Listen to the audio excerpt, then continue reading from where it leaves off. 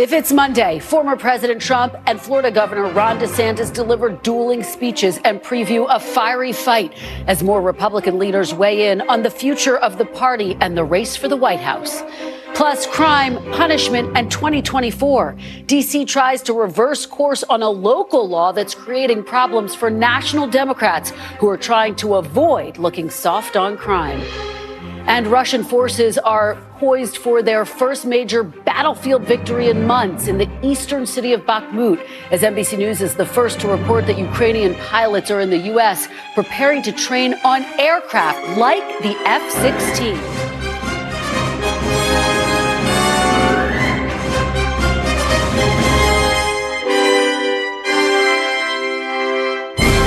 Welcome to Meet the Press Now. I'm Kristen Welker. The 2024 Republican presidential primary is officially kicking into a higher gear with declared and potential candidates hitting the trail and setting the scene for the next stretch of campaigning. Former President Donald Trump took the stage this weekend in front of a friendly crowd at CPAC, where attendees overwhelmingly picked him in their 2024 straw poll. On stage, the former president cast himself as a political outsider and at times took a dark tone, vowing revenge against his political enemies. If you put me back in the White House, their reign is over. In 2016, I declared, I am your voice. Today, I add, I am your warrior. I am your justice. And for those who have been wronged and betrayed, I am your retribution. I am your retribution. Mr. Trump also took a not-so-subtle swipe at his likely top competitor, Florida Governor Ron DeSantis, but didn't mention him by name. DeSantis, who did not appear at CPAC and is not an announced candidate, gave a speech at the Reagan Library in California, touting his record in Florida as a model for conservatives across the country, while taking his own not-so-veiled shot at the former president. In 4 years, you didn't see our administration leaking like a sieve. You didn't see a lot of drama or palace intrigue. What you saw was surgical precision execution, day after day after day. And because we did that, we beat the left day after day after day. In a move that could bolster a presidential bid this week, DeSantis and Florida's Republican supermajority State House are embarking on an ambitious red meat legislative agenda of conservative priorities. And with the fight between Trump and DeSantis heating up, former Maryland Republican governor is choosing to pass on a presidential bid, saying he does not want to occupy space in the field that could go to someone who isn't Trump or DeSantis. I didn't want to have a pile-up of a bunch of people fighting. Right now you have Trump and DeSantis at the top of the field, you're soaking up all the oxygen, getting all the attention, and then a whole lot of the rest of us in single digits. And the more of them you have, the less chance you have for somebody rising up. Lessons learned from 2016. One of those alternative candidates could be New Hampshire Republican Governor Chris Sununu. On Meet the Press Sunday, Sununu told Chuck he's confident Trump won't be the Republican nominee and pitched a pragmatic future for the party. Republicans cannot win without independents. It cannot happen. So if we just stay in this ultra-conservative extreme lane, which is a very small part of the party, by the way, that's all we're going. I get it. That's where the headlines are going to be, right? But at the end of the day, if we can get stuff done, I think governors do a great job of that. Mayors do a great job of that. Senate and Congress, not so much on either side of the aisle. But governors and mayors have an amazing ability every day to make decisions, to impact people's lives and deliver results. And that's exactly what folks are going to be looking for in 24. Joining me now is NBC's Vaughn Hilliard. He was at CPAC over the weekend, and Tampa Bay Times Tallahassee correspondent Lawrence Moyer. Thanks so much to both of you for being here. Vaughn, let me start with you. I mean, former President Trump had about the friendliest audience that he could imagine at CPAC. What were your big takeaways from his messaging over the weekend? What does it tell you about his strategy heading into 2024? Right. I think, number one, for all of us, Kristen, I think you are my warrior, you are my justice, despite what Donald Trump says here. But this was a speech by Donald Trump in which he, by saying those words, you are my retribution, really he was trying to position himself. Think about it. For those that were in the crowd, when they hear those words, I am your warrior, I am your justice. He was trying to take the mantle for the conservative movement that exists today and trying to lay claim to the 4 years of successes in his definition that his administration was able to garner, but then really propagating the idea of giving him another shot here. And person after person that we talked to, they told us that they thought that Donald Trump should be their nominee in 2024. And it was not slights against Ron DeSantis or Nikki Haley or Mike Pence even, but instead it was about the knowledge that those individuals could run down the road from now. I want to let you hear, though, from Trump a little bit more, because without naming Ron DeSantis by name, he took another thinly veiled shot at him when it came to past remarks by Ron DeSantis suggesting potentially privatizing Social Security. Take a listen to him this weekend. We're not going back to people that want to destroy our great Social Security system, even some in our own party. I wonder who that might be. That want to raise the minimum age of Social Security to 70, 75, or even 80 in some cases. And that are out to cut Medicare to a level that it will no longer be recognizable. So this weekend told us two things about Donald Trump. Is number one, he is eager to differentiate himself on policy to a certain extent with potential Republican rivals, but also when it comes to the investigations that are continuing into him, several which are expected to culminate and potentially could include indictments against him. He, just much like he did ahead of the 2020 campaign when he used the impeachment proceedings against him as a force to mobilize the Republican base of activists, those very type of people in the room, he is indicating that, yet again, he wants to be that warrior and, in a way, fight back against what he says is a politicized Biden administration and Department of Justice. And Vaughn, very quickly, you have former President Trump and Governor Ron DeSantis scheduled to be visiting Iowa in the coming days. What are you going to be watching for? Right. That's, this week, Ron DeSantis is going to be making multiple stops in Iowa. This comes after weekend trips to Alabama, Texas, and California. Donald Trump, just a week from now, will be making his stop in Iowa. And it is not a mega rally that Donald Trump is going to be holding. Instead, he's going to be over in Davenport, in which he is going to be talking about his education proposal. He's talked about cutting federal funding to school districts that promote gender studies or critical race theory. He has talked about ending tenure for teachers K-12. He has talked about having parents vote for principals at public schools.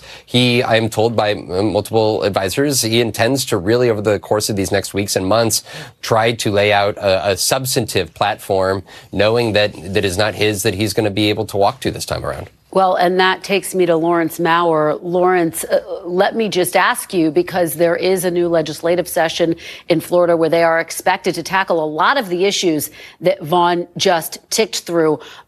What are you expecting to see in this legislative session, and to what extent is this going to be a springboard for a DeSantis candidacy? Well, the short answer is that, whatever DeSantis wants, he'll most likely get. He has more sway over the lawmakers in Tallahassee than any governor in recent memory. I mean, he won re-election by a wide margin, 19 points, which was a landslide, certainly in Florida. Basically the legislature does not have the kind of sway that he used to. And, basically you're going to see a lot of the same stuff that he's talked about in the past. You're going to see he's going to expand the migrant relocation program. He's asking for another $12 million for that. That's, of course, he spent more than $1 million to fly 49 people or so from Texas to Martha's Vineyard last year. You're going to see him expand his voter fraud unit. He's asking for more money for that. He's going to be targeting diversity and equity and inclusion programs at universities. Woke funding, so to speak, for, investment standards and whatnot. You're also going to see, things like, you mentioned on there, allowing the concealed carry of firearms without a permit. And also the really big thing that is maybe would be the biggest leap for him this session would be to require all employers to check and screen their employees through the federal E-Verify immigration system. This is something that Republicans in the past have killed. DeSantis tried to get this passed back in 2020 because it was one of his 2018 campaign promises. And he ended up signing a watered down version of that bill very quietly. No announcement or big bill signing for it. And he's going to make another run at that this year. So big picture, what does this mean for a DeSantis campaign, which he hasn't announced yet? He's taking his time. I mean, is there concern he's waiting too long?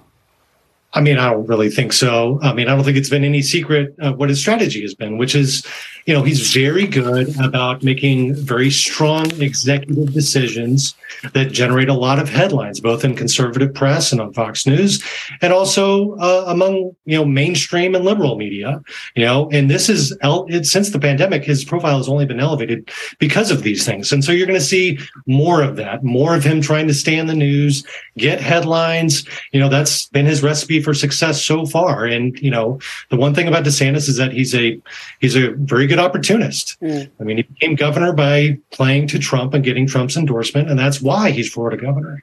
And so you're going to see more of that. And he delivers his State of the State tomorrow, so we will be listening closely what he has to say in that speech. Vaughn and Lawrence, thank you both so much for your great reporting. Joining me now on set is Nicholas Wu, congressional reporter for Politico, Juanita Tolliver, Democratic strategist and an NBC News political analyst, and former Illinois Republican Congressman Rodney Davis. Thanks to all of you for starting us off on this Monday. Nicholas, let me start with you. Where are we in this campaign? You have Trump speaking at CPAC. You have Ron DeSantis at the Reagan Library and speaking in other places.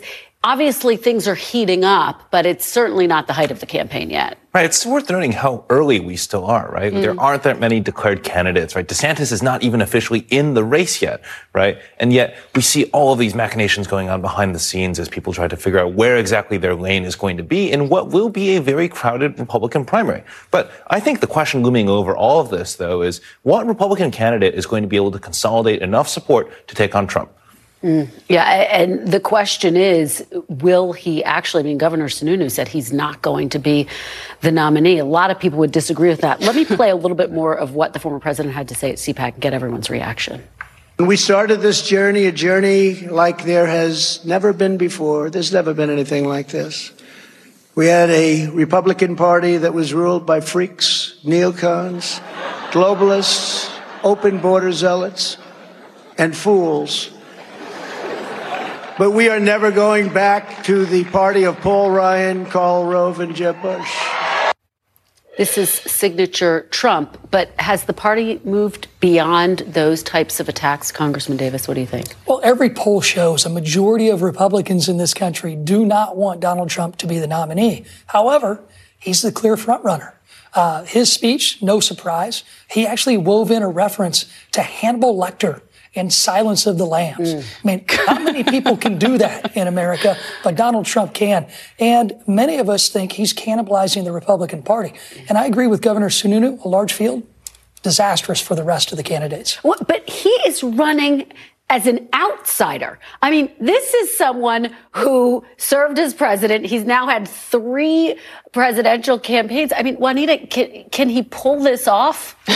Running as an outsider? I mean, how do Democrats view When you this say argument? outsider, though, it seems like he's the one lagging behind, because I think what DeSantis pinpointed in his speech was what comes with Trump is the name calling, is the bad headlines, is the bad press, and the drama. Whereas DeSantis says, I've been explicitly surgical in advancing an extremist GOP agenda, right? Like that is the different sales pitch. So I'm not sure if Trump's going to be able to catch up if name calling's all he got here, because substance, even though it's about cruelty and harmful policies, seems to be where this GOP primary is headed. And I wonder how Democrats are viewing this moment that we are in right now, because President Biden has not announced yet. Right. We expect him to do so in the near future, but he certainly is quite fine to remind everyone that he is currently the occupant in the Oval Office. Is that the right strategy, or does he need to get in? I think what Biden needs to do is not only remind people he's the one who beat Trump in 2020, but maintain a message that appeals broadly. I'm talking, talk to those independents, talk to those moderate Republicans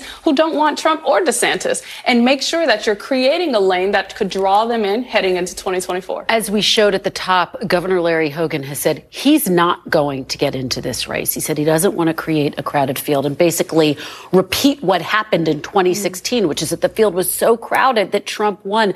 Nicholas, to what extent does this open up other lanes, clearer lanes for other potential candidates? Well, it takes at least one person out of contention for all that, but still, that leaves a potential pileup between all the other folks that are looking like they're running, like John Bolton, Nikki Haley, Pompeo. Like, the list goes on, and one person being removed from that who had kind of a unique appeal as a blue state Republican in the first place still means that there's still plenty of others who could come and fill the void. Yeah, Congressman, what do you think about that? I mean, what's notable to me is that Nikki Haley, who is in this race, is not really carving out a separate lane from her former boss, and we haven't really seen many Republicans do that yet. DeSantis is starting to.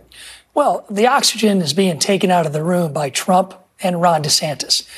Being Nikki Haley, she can do whatever she wants, still is not going to get enough attention right now. She needs to succeed when it comes to the debates and being on the debate stage. That is what will separate her and give her the attention she needs to be able to get some of that oxygen. Governor Hogan, great governor, great guy. No path to victory in this Republican primary this time. He knew that, which is why he didn't run. And I'm curious, what do you think of the former president running as a so-called outsider? Does that work? Is there any can he make that argument, given that he's the former president? If anybody can, it's Donald Trump. Just talk through the mental gymnastics. He governed with us. We had great policies.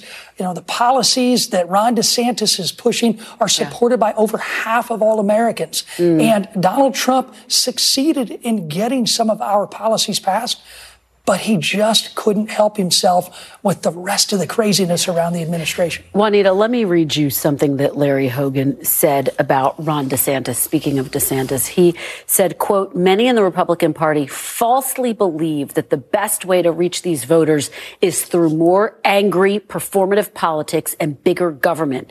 These are just empty calories that can't sustain the lasting governing coalition necessary to restore America." What do you make of that, and what do you make of what you've seen of DeSantis so far? Do Democrats see him as the biggest threat? I think it's predicting kind of what's happening to Kevin McCarthy in the House right now. DeSantis is going to continue to try to follow this thread of extremist wing of the GOP, the MAGA Republicans, and then they're going to demand so much of him that they reject him if he's elected, right? And so I think that is kind of the fate that Larry Hogan's laying out. But I think Democrats look at DeSantis and recognize who he is. He's someone who is anti-black history, anti-LGBTQ, anti-women, and are looking to name all of that, because I think that is something that's going to be able to tap into the pulse of this country, where you have red states across the country supporting abortion access, where you have people across the country supporting the ability to just learn the basic history of this country. I want to talk about two of the issues, abortion and crime, that I think we are seeing emerging as potentially two of the biggest issues in 2024. It's still very early. But Juanita, there's been all of this debate over the D.C. crime bill, the president saying he's not going to veto Republicans' efforts to overturn this bill. He doesn't want to look soft on crime. How big of an issue is this, and how early do Democrats need to jump on this issue in their messaging? Right now, with the curveball that the president threw, because a lot of Democrats were caught off guard by that. They were completely surprised when the president was like, well, I won't block this action from Republicans. And it's kind of raising a couple of questions. One around D.C. statehood. Yet again, D.C. should be able to establish its own laws and for its own citizens. But the reality is this is absolutely something that President Biden does not want to be seen soft on, because Republicans will hit him over the head with it every chance they get. Nicholas. Well, I was in Baltimore last week with House Democrats as they had their annual conference, and it was striking to see how they were caught off guard entirely when the president went and privately informed Senate Democrats about this, and reporters were the ones to tell D.C.'s non-voting delegate, Eleanor Holmes Norton, the news herself, right? And so I think this is where you could have some of the election year politics of the president collide with the actual realities of governing with the rest of the party, right? Where, he's trying to stake himself out here as tough on crime, yet at the same time, this leads to a whole trust issue with members of his own party. Do Republicans see the abortion issue as similarly challenging and problematic in terms of their prospects in 2024? Because based on what we saw in the midterms, voters are energized around this issue. Voters were energized in certain congressional districts. However, Republicans nationwide won the congressional vote. Even though we had a very small, slim majority that we were anticipating. A lot of close races. Redistricting was not friendly to Republicans in certain states like Illinois. And then, in places like New York, our candidates beat the trends. Crime is going to be a big issue. Ron DeSantis, Donald Trump, every Republican is going to run on this message of crime. And it is being noticed by Democrats, or President Biden wouldn't have made the decision he made when it came to Washington, D.C. You are right about that. All right, it's still early, but so much to discuss. Thank you for being here to discuss it. Nicholas Juanita and former Congressman Rodney Davis. Really appreciate it. Coming up, as President Biden is laying the groundwork ahead of his anticipated 2024 reelection announcement, new reporting from NBC News on the rising pressure on the president to visit the site of the toxic train derailment in East Palestine, Ohio. Plus, what the top lawmakers on the House Intelligence Committee revealed to Chuck about their long-awaited briefing about the classified documents found at the homes of Presidents Biden and former President Trump. You're watching Meet the Press Now. Stay with us. Primary season is here. If you've got voting questions, we've got voting answers. Visit NBCNews.com/plan your vote. You'll find when and how to vote in your state's primary election. Visit NBCNews.com/plan your vote today. Join Hoda Kotb for a brand new season of her podcast, Making Space. For Season 5, I am making space to talk to people who are providing a sense of hope and inspiration when life changes course. Uplifting conversations with inspiring individuals like NFL legend Drew Brees, singer-songwriter Ziggy Marley, and Today Show co-anchor Savannah Guthrie as you have never heard her before. I found faith more viscerally, not because the bad thing didn't happen, but because it did. I promise you, like me, will leave these conversations with some wisdom for your own journey, empowered and inspired to make space in your own life. New episodes of Making Space with Hoda Kotb are released every Wednesday. Listen now wherever you get your podcasts. Welcome back. Ahead of an anticipated 2024 reelection announcement, President Biden spoke today to members of the International Association of Firefighters, the first major union to endorse his 2020 presidential campaign, and an endorsement he's likely to court again. And his domestic agenda is giving some preview of what policy items are top of mind for a reelection campaign. Speaking in Selma, Alabama this weekend, the president highlighted the threats to voting rights. He called on Congress to pass the John Lewis Voting Rights Act, named for the late Georgia congressman and civil rights leader. Take a listen. In January, I signed the Electoral Count Reform Act to protect the will of the people and the peaceful transfer of power.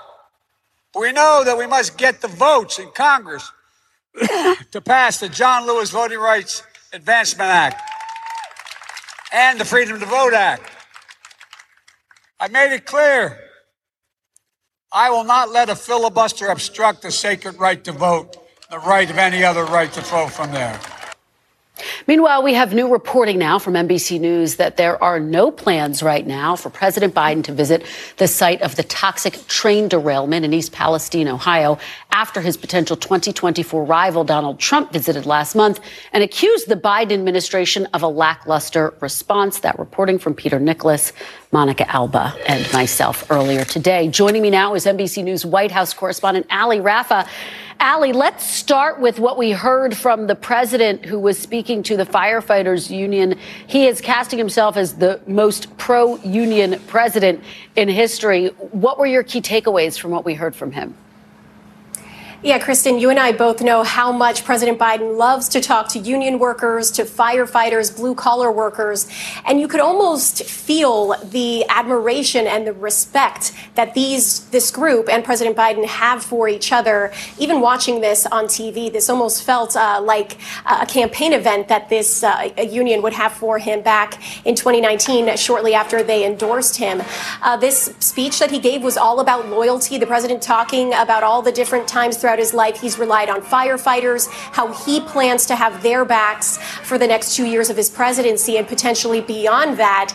He talked about providing more financial and economic aid to them, as well as even medical aid, calling for more funding for their retirement benefits, as well as more medical protections, especially for those firefighters that have been exposed to toxic chemicals on the job. So this speech from the president today still delivered in a presidential capacity, as he's not a 2024 candidate, but it definitely had those undertones of a campaign speech as he tries to solidify support from this union as early as possible ahead of that expected 2024 announcement, Kristen. And Ali, I want to ask you about this new reporting. President Biden said when he was visiting Capitol Hill last week that, yes, he does intend to go to East Palestine.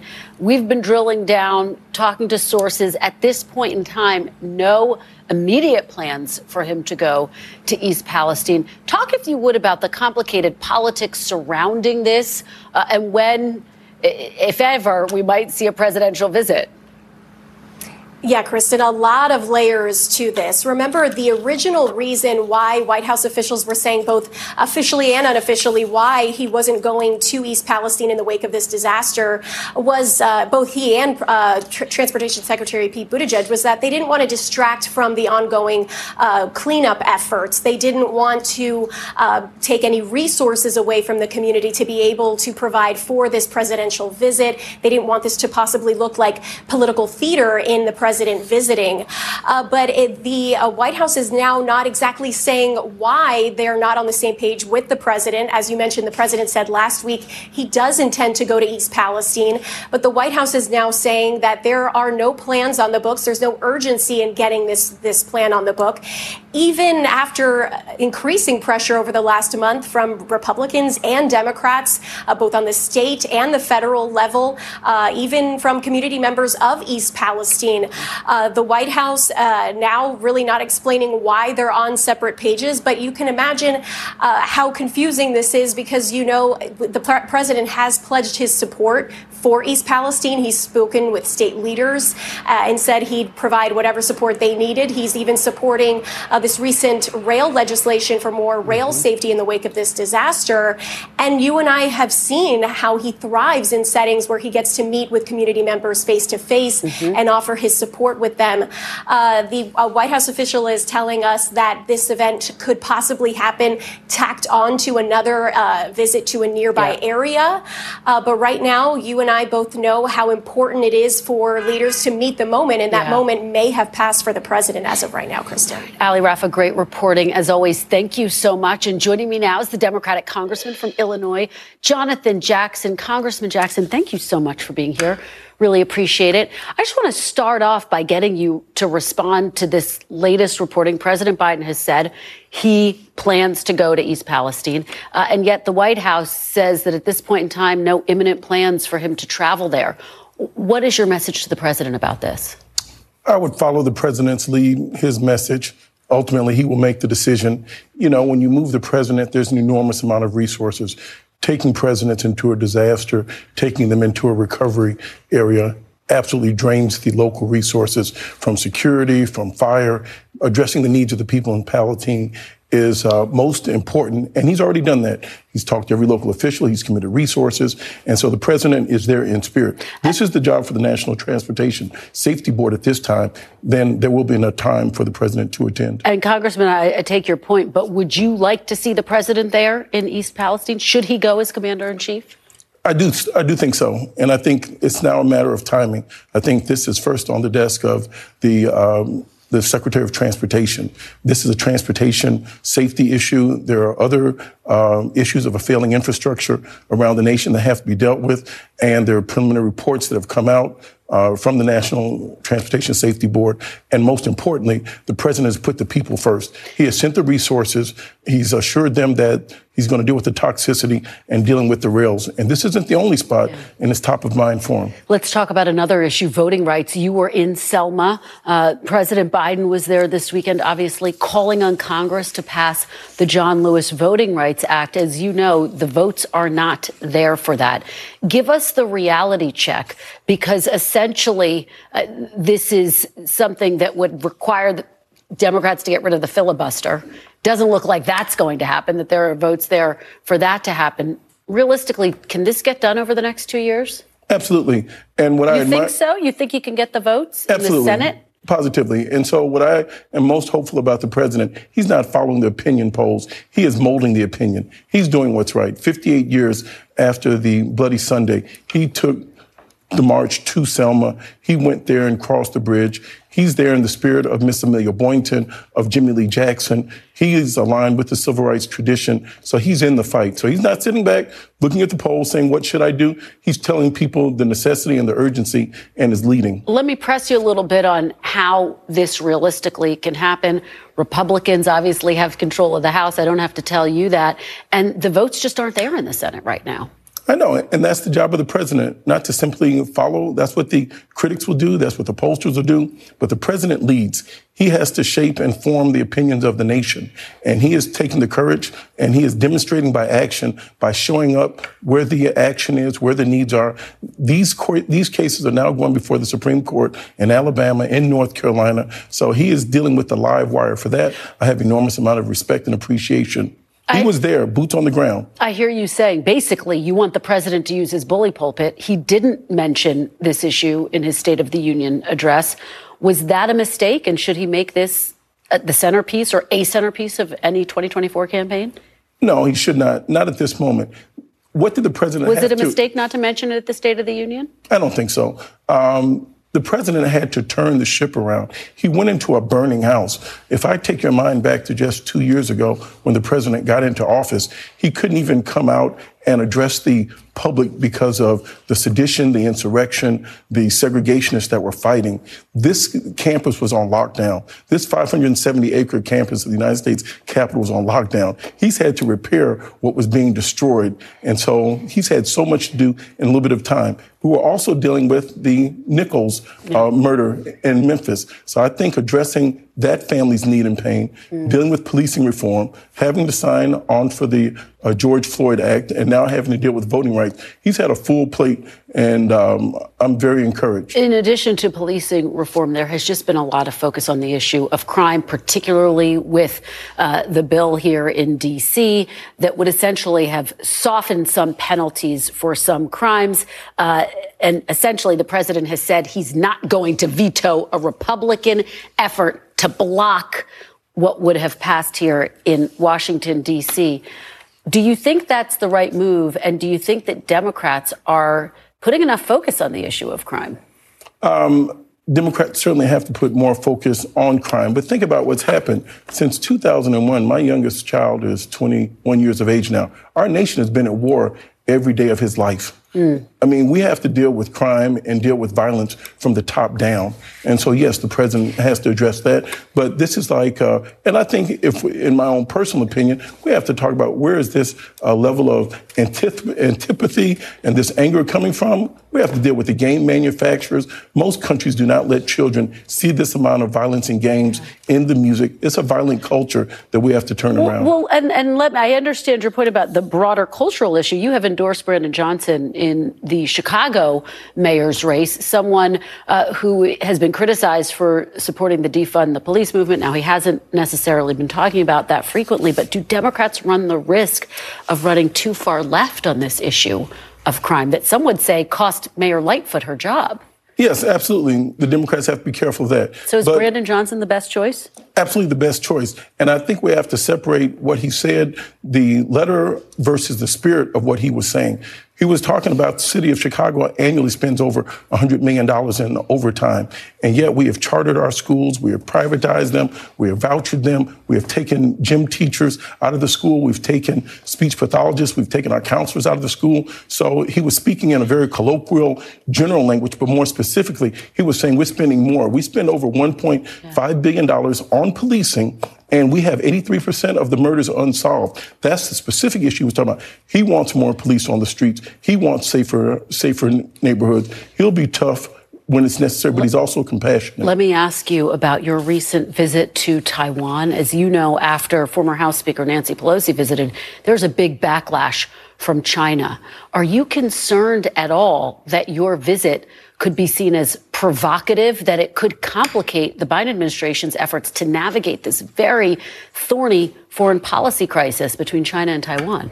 No, we've come over there to accelerate, if we will, continuing cooperation with Taiwan. Taiwan is in a very unique position, is at the epicenter of this technology. We have to onshore some more of our manufacturing. Congressman Ro Khanna has done an excellent job in the CHIPS Act. We have to bring back what was offshore to onshore. In our conversation with, I'm on the House of Foreign Affairs, was to talk about how can we bring jobs back into America. It was very peaceful. I'm going to reach out to the Chinese embassy.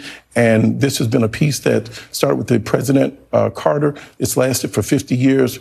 In no means do we try to bring any provocation to this region. All right, Congressman Jackson, thank you so much for being here. Great to see you in person. Really appreciate it. Thank you. Coming up next, new reporting that more Ukrainian pilots could be in the U.S. as soon as this month, possibly preparing for the U.S. to send fighter jets to Ukraine.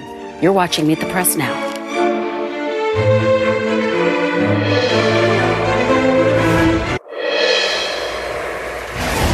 Welcome back. Ukraine remains determined to hold on to the town of Bakhmut, even after months of Russian bombardment. Ukrainian President Zelensky meeting with senior military leaders today who advocated for strengthening their positions in Bakhmut and continuing their defensive operations. Defense Secretary Lloyd Austin downplaying the importance of Bakhmut while visiting Jordan today, telling reporters it has more symbolic value than strategic value, adding that the fall of the town does not necessarily mean Russia has turned the tide of this fight. Amid the fierce fighting in eastern Ukraine, U.S. officials tell NBC News 2 Ukrainian pilots are in the U.S. undergoing an assessment to evaluate their capabilities and to determine how long it may take to train them on U.S. fighter aircrafts, including the F-16s. Joining me now is NBC News Pentagon correspondent Courtney Kube and retired Lieutenant General Steph Twitty, former Deputy Commander, U.S. European Command, and an NBC News military analyst. Courtney, I want to start with you and this exclusive reporting from you and Carol Lee about these Ukrainian pilots in the U.S. What can you tell us, and what's the broader significance here? So they're here at a U.S. military base in Tucson, Arizona. They've been here a couple of weeks. The military is calling this a familiarization event. Essentially, they are helping assess their skills. These are people who are already trained on various Ukrainian military platforms.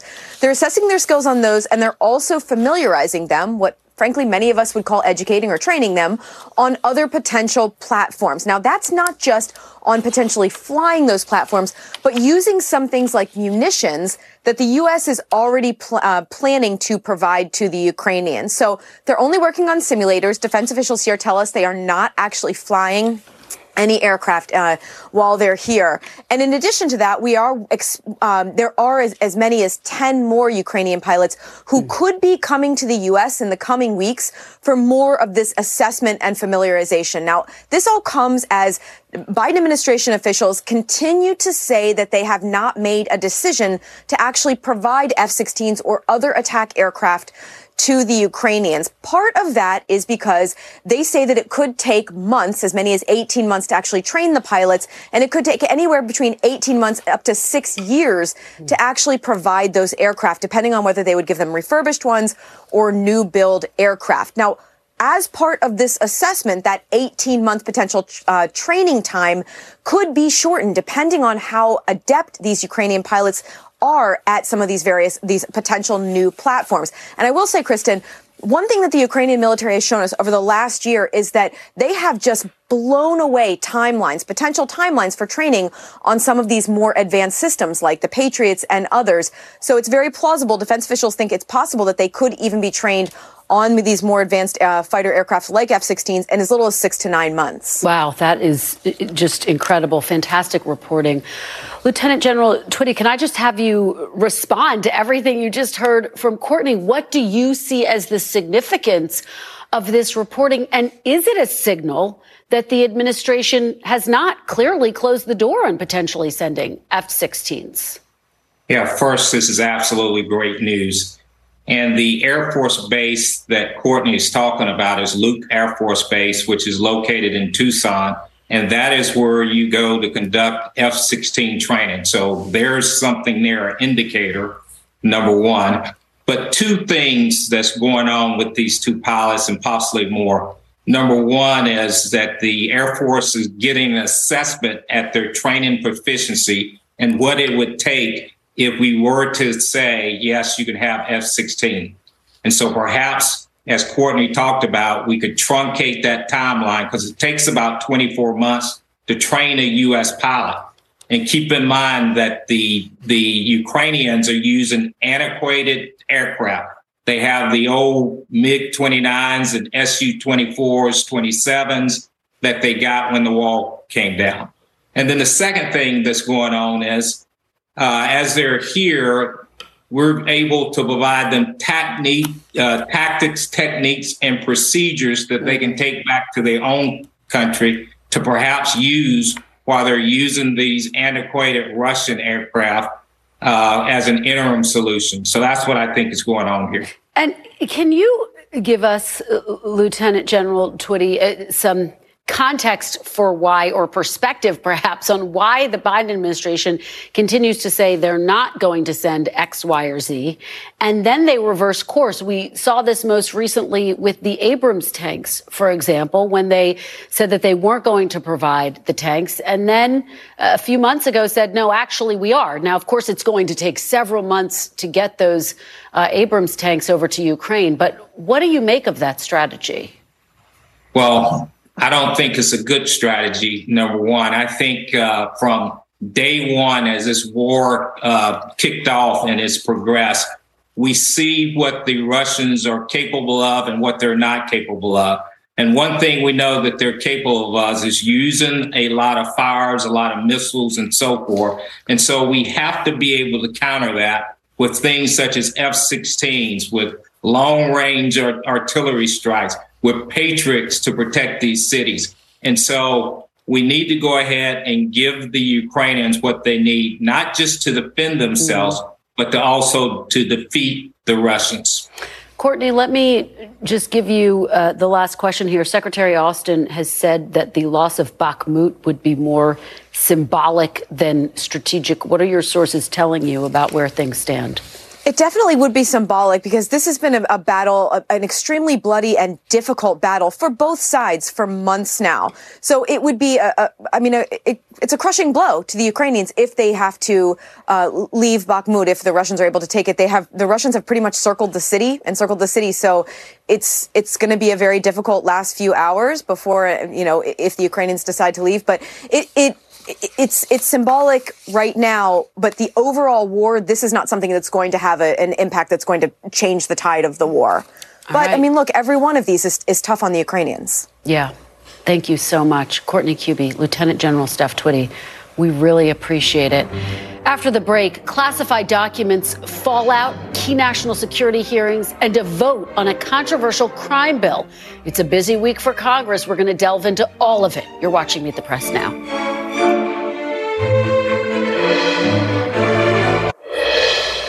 Welcome back. The heads of 5 U.S. intelligence agencies will testify before Congress this week. The annual Worldwide Threats hearing will take place before the Senate on Wednesday and the House on Thursday. One topic likely to come up, the classified documents found at President Biden's and former President Trump's and former Vice President Mike Pence's homes. Intelligence Committee leaders received a long-awaited briefing on the documents last week. Senate Intelligence Committee Chair Mark Warner and Vice Chair Marco Rubio said the briefing left, quote, much to be desired. And House Intelligence Committee Chair Mike Turner and Ranking Member Jim Himes expressed their frustrations over the lack of information with Chuck on Meet the Press. Do you know what the Trump docs are, Congressman Turner? Do you know what the Biden docs are, and do you know what the Pence docs are? No, but there are some things that we do know. And first off, Let me stop there. No, they didn't share with you those things in a classified setting? Right. Why? Well, first off, in the things that we do know, one of the things we know is that the FBI is not being forthcoming. They're not giving us the information. They're claiming that it's going to affect the outcome of their investigation, which of course it can't, because the people who are the targets of their investigation know what are in those documents. Do you at least know the classification levels of these docs? Do you know, is there a distinction between the Trump docs, the Biden docs, and the Pence docs or not? So we have not been shown anything that would allow us to draw that conclusion, and we got to be a little careful here because what we were shown. So you weren't briefed much. Well, we were briefed, but let's just say that neither one of us are satisfied that we got enough information to execute our primary responsibility of making sure that sources and methods have been protected. We've got more to learn before we can be satisfied on that. We got a flavor for what was there, and I won't speak for Mike, but I will tell you, having been given a flavor, this is a very serious issue. This wasn't stuff that we can say clearly does not matter. It matters. Also happening on the Hill this week, Senate Republicans say they will vote to undo D.C.'s new crime law, even though the D.C. City Council says they've already undone it themselves. The controversy, the confusion, and why it's become a national political story. Next, you're watching Meet the Press Now.